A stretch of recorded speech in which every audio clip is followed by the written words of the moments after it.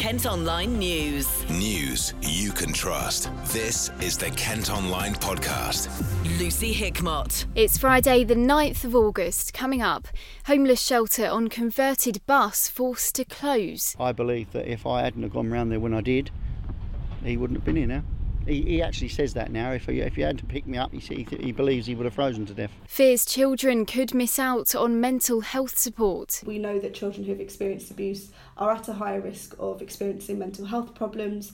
Some of those mental health problems are more resistant to treatment, may require different forms of support. And Gillingham get ready for their first home game of the season. It's difficult to make your home ground a fortress, but it normally coincides. If your home ground's a fortress, you get promoted. Kent Online News. First today, the owner of a bus that's been a shelter for homeless people in Sittingbourne for the past 2 years has been told it's got to close. Tony Cooper converted the single-decker and parked it on Crown Key Lane after realising there was a problem in the town. But now the council have raised concerns about the lack of toilets and plans to keep the people safe. The 52-year-old's been telling Izzy how he's going to carry on helping rough sleepers. The idea of the bus was set up because there wasn't anything in Sittingbourne for the rough sleepers, the people that were homeless, the people that were sleeping on the streets. And by saying Sittingbourne, I don't just mean Sittingbourne. I mean, we do go to other areas. We've got to visit Maidstone, Canterbury, Faversham, Chatham. So anybody that, if this was empty, anybody could use it, anybody that was homeless. That was the idea of me setting it up. And pardon the pun, it's snowballed since we started using it, because when the beast from the east was here and the snow was on the ground, we had two particular people that were in Sittingbourne. One that was at the railway station sleeping on the snow, and one that was sleeping in the local library toilets. And the bus was sitting here usable, as in it had beds and it had heating, so we put people on it. And as I say, since then it's sort of snowballed, and more people get to use it every day. I don't refuse anybody, because I wouldn't want to be laying on the street myself, so somewhere nice and dry, somewhere nice and warm, somewhere where they're getting fed, looked after. As I said, we run the kitchens, they get their clothes washed, they get meals down here at the bus at 6 o'clock at night. They get meals at dinner time through the week, 3 times a week through the week. Although there is other places that they can get food, but we run 3 of those kitchens, and that was the idea, just to get people off the streets and into a better place than being on the street, really. And in terms of the council getting in contact and their concerns for the safety, and I know they mentioned toilets as well, what do you say about their concerns? Well, the council, actually it was the police. Jason Hedges, he got in contact with me last year. We speak to the police regularly, and they visit here regularly. He spoke to us last October, I believe it was, and we had a meeting with the council, who asked us how we was going to move this forward, and we said to them, look, we had toilets here, but they were stolen. We would like to get new toilets. We want to make the bus a better place. We want to extend it and add to it. It's taken 8 months for the council to come back to us and actually say we want another meeting about the bus. Well, in fact, it wasn't the council that came to me. It was me that went to the council and said, I went to Fiona Dawson from KCC, and she said, would you like another meeting? I said, yes, I would. So it was actually me that asked for the meeting that was last Wednesday. As I say, they came to us in December. We've not spoken to the council, re the bus, or any of our needs since then. So really, it's a case of out of sight, out of mind, if the truth be known. Yes, the council have come to us now, and we've had a meeting with the council now.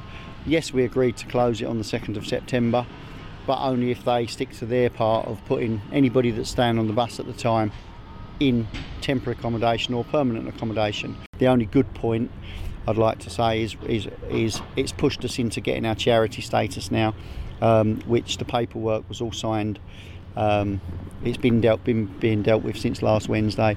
It was signed this morning, and it's going in the post tonight. So hopefully within the next couple of weeks we'll have charity status, which will get us funding, and it will help us either move on with another bus, or it'll help us move on with a building that, as I said to you, can be a hub where everything can be under one roof. And that will be the kitchens, the support for the people, the rehabilitation for the people, everything under one roof. That's my ideal scenario for these people that need the help. I've said it many times, you could help anybody along a street, feeding them every day, but it's the support. You need to stop and speak to them. You need to engage with these people. You need to build their trust. You need to make sure, see the needs of these people. You can't just leave them and I'll be back tomorrow with a pie and a packet of crisps. That's no good. You need to engage with these people and make sure that they continue with their support. If they've got meetings, be there with them. If they've got letters, make sure they answer them. Do you know what I mean? If they read them and they deal with them. And as I say, that's what we're hoping to do. But it's all more about support. And that's where we started. That's where we came in. I was out on the streets. I've been out on the streets helping people for years. But when I moved to Sittingbourne, there just wasn't anywhere. And I was fed up with phoning out of hours, and actually when it was in the winter and saying, is SWEP activated? First of all, they'd ask me what SWEP was. Once I'd explained it to the person at the end of the phone, then whoever I was standing with at the time would speak to the council, and they would come back, no, sorry, you're on priority, which made me decide to get a bus. It was the easiest thing at the time. It was just better than people being on the streets. It's all about helping people. If you help people, people will move on. People will get themselves back into society, and that's what I want to do. Kent Online reports. Dozens of migrants have made the dangerous journey across the English Channel to Kent today. Police, the Coast Guard and Border Force officers have been conducting a search and rescue operation after a number of small boats were spotted off the coast of Dover this morning. 3 men have appeared in court accused of plotting to murder 2 brothers from Canterbury. They were arrested after a gun was found in a field shortly after a car was stopped on the A28 near Sarr in May. The 24, 25 and 35-year-olds denied conspiracy to murder and are due to go on trial in April. A man and woman responsible for running brothels in Maidstone and Tunbridge Wells have been ordered to pay back more than £50,000. The 46 and 37-year-olds were behind a prostitution ring, which was also included properties in parts of Surrey and London. They were arrested in 2016 after more than £23,000 in cash was found at his home in Chatham. Both were given suspended prison sentences last December, but they could be sent to jail if they fail to pay back the money. Kent Online News. There are concerns more than 55,000 children in Kent and Medway could miss out on the mental health support they need when changes are made to the NHS. From next year, clinical commissioning groups which plan health services are set to be reduced and will cover larger areas. The NSPCC is calling for the health service to set out how it plans to prioritise the needs of vulnerable young people who've been abused or neglected. Janaya Walker is from the charity. The NSPCC has published stats today which look at the number of children who may be sidelined under changes to the NHS. This is based on research we do looking at Commissioner's plans for children and young people's mental health, and we want to make sure that going forward with changes under the NHS long-term plan that the mental health needs of the most vulnerable children are prioritised in the coming years. What are your particular concerns? What are the changes in the NHS that you think could be detrimental in moving forward if nothing's done? So the changes that are expected to happen on the NHS are that the current structures for commissioning children and young people's mental health are set to change. Local NHS commissioners, known as clinical commissioning groups, are going to fall in number, and we're going to move towards much bigger partnerships which bring together commissioners and providers to deliver services. What the NSPCC is concerned about is how well or to what extent the particular mental health needs of the most vulnerable children are prioritised within these plans. We're not sure what the structures or the processes are that are going to be in place to make sure that these children are prioritised as they have been done in the last few years. And is this a long-term issue that needs to be addressed, or are these changes going to happen quite soon? Can you give a timescale to it? So the changes are expected from 2020, so next year, but will go on for a long period. We're particularly concerned as we know that the NHS is under immense pressure in the context of limited funding and some of the concerns around funding for children and young people's mental health. We really want to make sure that in the initial stages, as these plans are implemented, that the needs of these particular children, children who have been abused, the most vulnerable children, are front and centre in those plans. So from your point of view, is it a case of making sure that this particular issue isn't forgotten about and is kind of kept at the top of the agenda moving forward? Absolutely, yes. So the NSPCC, we know that children who have experienced abuse are at a higher risk of experiencing mental health problems.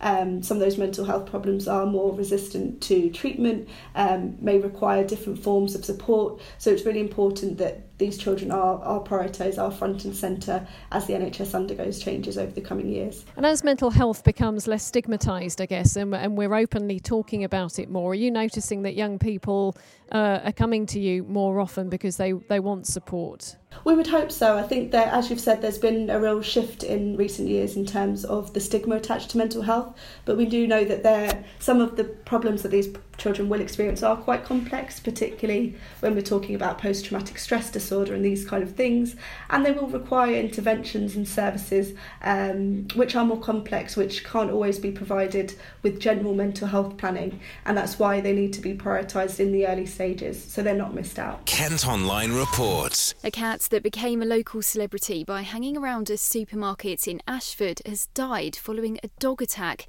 Sammy was often spotted near the Asda on Kimberley Way, but was injured by someone's pet on Wednesday and died while vets were trying to save her life. An online fundraising page has been set up to help pay for the treatment. More than £500 has already been donated. We're being warned to expect strong winds in Kent tomorrow. A yellow weather alert comes into force at midnight, and forecasters say we could get gusts of up to 60 miles per hour on the coast and around 40 inland. We already know the siege at Dover Castle has been cancelled, while military planes due to fly at a display in Headcorn may be grounded. Firefighters have been called to Margate after a blaze broke out in a cornfield. An area of land the size of 10 rugby pitches called to light on Broadley Road in the early hours of this morning. No one was hurt, and it's not known yet how the fire started. A large snake has been spotted on a cricket pitch in Sittingbourne. At Kent Online, you can see a picture of what's thought to be an albino python at the Grove yesterday afternoon. The pet's owner apparently brought it out because it needed some sun. Kent Online Sport. Footballers in Kent could now be sent to a sin bin if they show dissent towards the ref. The new rules are being introduced at grassroots football, including Sunday League and children's games. It's similar to what's already done in rugby union, with referees giving players 10-minute suspensions. Earlier I spoke to Nick Dunn, who's a referee development officer at the Kent FA. In short, any player on the pitch at any one time who is playing and shows verbal or physical dissent against a decision that the match official has made will receive a yellow card as per the laws of the game, and that has been in operation for years gone by, but will now also serve a period of time off the field of play as a punishment. So for any 90-minute fixture, which is predominantly adult football, they'd receive 10 minutes in the sin bin, and any fixture that is less than 90 minutes, so predominantly again youth football, they'll serve a period of 8 minutes in the sin bin. And what do you make of this idea? Do you think it's going to do anything to reduce the number of incidents like this? I believe so. I think it gives match officials an additional tool in their player management toolbox to help manage the game of football. They don't have to go straight to using the sin bin. It just adds another layer in terms of that management aspect to the game. But also it allows players to self-police dissent, and ultimately they don't want to be playing against opponents with a numerical disadvantage. So hopefully it will just help improve the overall match day experience, and if we can eradicate the players that are showing any forms of dissent against match officials, then ultimately it's going to be a bonus. And have you seen any sort of increase in bad behaviour towards referees over the years? There has been, and I think it's something that has been growing over the years. So for this to come in is going to be a positive move forward. Like I said, if it improves the overall behaviour and a match day experience, not only for referees but for players and team administrators, then it's going to have a positive impact on the game as a whole. Like anything that's new in the game, it will take time to embed, but I think once it becomes second nature, then it will be a positive aspect. And do you think if this goes well at grassroots level, it could be brought in higher up? Potentially, yeah. But that'll be obviously down to the FA to decide whether or not that's of benefit. I mean, we sometimes see poor behaviour and ill discipline right at the top level of the game, and when you have those role models and those people that young people look up to, then when they see behaviour that we have done in the past, then it certainly doesn't help us manage the grassroots level of the game. So whether or not it comes in, not quite sure. Would it be a good thing if it does? I would say so. But yeah, hopefully time will tell in terms of that. Yeah, because a lot of kids obviously watching footballers on TV, they see them perhaps being a bit aggressive and answering back to referees. Do you think this will maybe make them think again about doing that themselves in their own games? I would say so. Regardless of age, I think any player, if you said to them that if you kind of dissent against match official decisions, then it's ultimately going to end up in you missing a percentage of the game, then hopefully they will think twice about doing that. But certainly from a young age group and a young player's perspective moving forward, if they know that this is now the punishment and they're going to miss a significant chunk of the game, then you like to think that they would think twice about either opening their mouth and venting against these decisions and kind of think twice, really. So do you think that referees who are looking after games across Kent will have a bit of an easier time of it after these new rules are brought in? Hopefully, because it will allow us to retain certainly more referees and won't lose referees to kind of poor behaviour, and that's not what we want. So yeah, hopefully it just provides a bit more of a tool and a bit more of an opportunity for match officials to say to players, actually, look, if you're going to dissent and you're going to give me a bit of abuse, then you're going to miss some of this game. So hopefully it will make life easier for certainly our grassroots referees. And finally today, Gillingham welcome Burton Albion to Priestfield this weekend for their first home game of the season. The Gills drew 1-1 with Doncaster Rovers in their opening game last week. We've been chatting to boss Steve Evans, who says he wants to bring in some more new signings. You know, we said we're work in progress. You know, we're working really hard to strengthen the group as well. You know, we need to strengthen the group. We're well aware of that. Our chairman is. Our supporters are the ones that came to Doncaster and who's watched us in pre-season will see that as well. But there's a lot of confidence in the group as well. There's a lot of confidence in the lads we've got. We're never going to go and sign superstars this year because we don't have the funds to do that, but we can sign good, solid players that help the group. Certainly by the time we go through the window, maybe 2 or 3, maybe one more. It just depends on if we 1 or 2 leave the building. There's no secrets. Those boys have been available for a lot while now. And if they want to play football, they'll leave. We'd like to think we're stronger in different areas now. We'd like to think our shape is a little bit better. We're more organised. And that's not decrying, but it's just different styles last year. It doesn't make it right or wrong. You know, my home record at Peterborough United wasn't great. We didn't lose many. We drew a lot. And that's because teams come to set up to play against our style and succeeded in that a lot. But it's difficult to make your home ground a fortress. But it normally coincides if your home ground's a fortress, you get promoted. I think, you know, I was there the other night at Rotherham. I think people do recognise we're one of the bottom 6 budgets in the league and maybe in the bottom 4 or 5. It's and that always gives opposition teams coming here the belief that they'll come and win. If you look at Burton Albion, who we play on Saturday, they're a well-run football club with a good chairman in Ben Robinson. Nigel's a friend of mine, and they've got a real good squad of players put together. There's high hopes that this will be their year to go back to the Championship after being out a season. And they were in terrific form at the end of last season. But when opposition come here, we just have to set ourselves up that we would to try and win a game. And there's no better place to.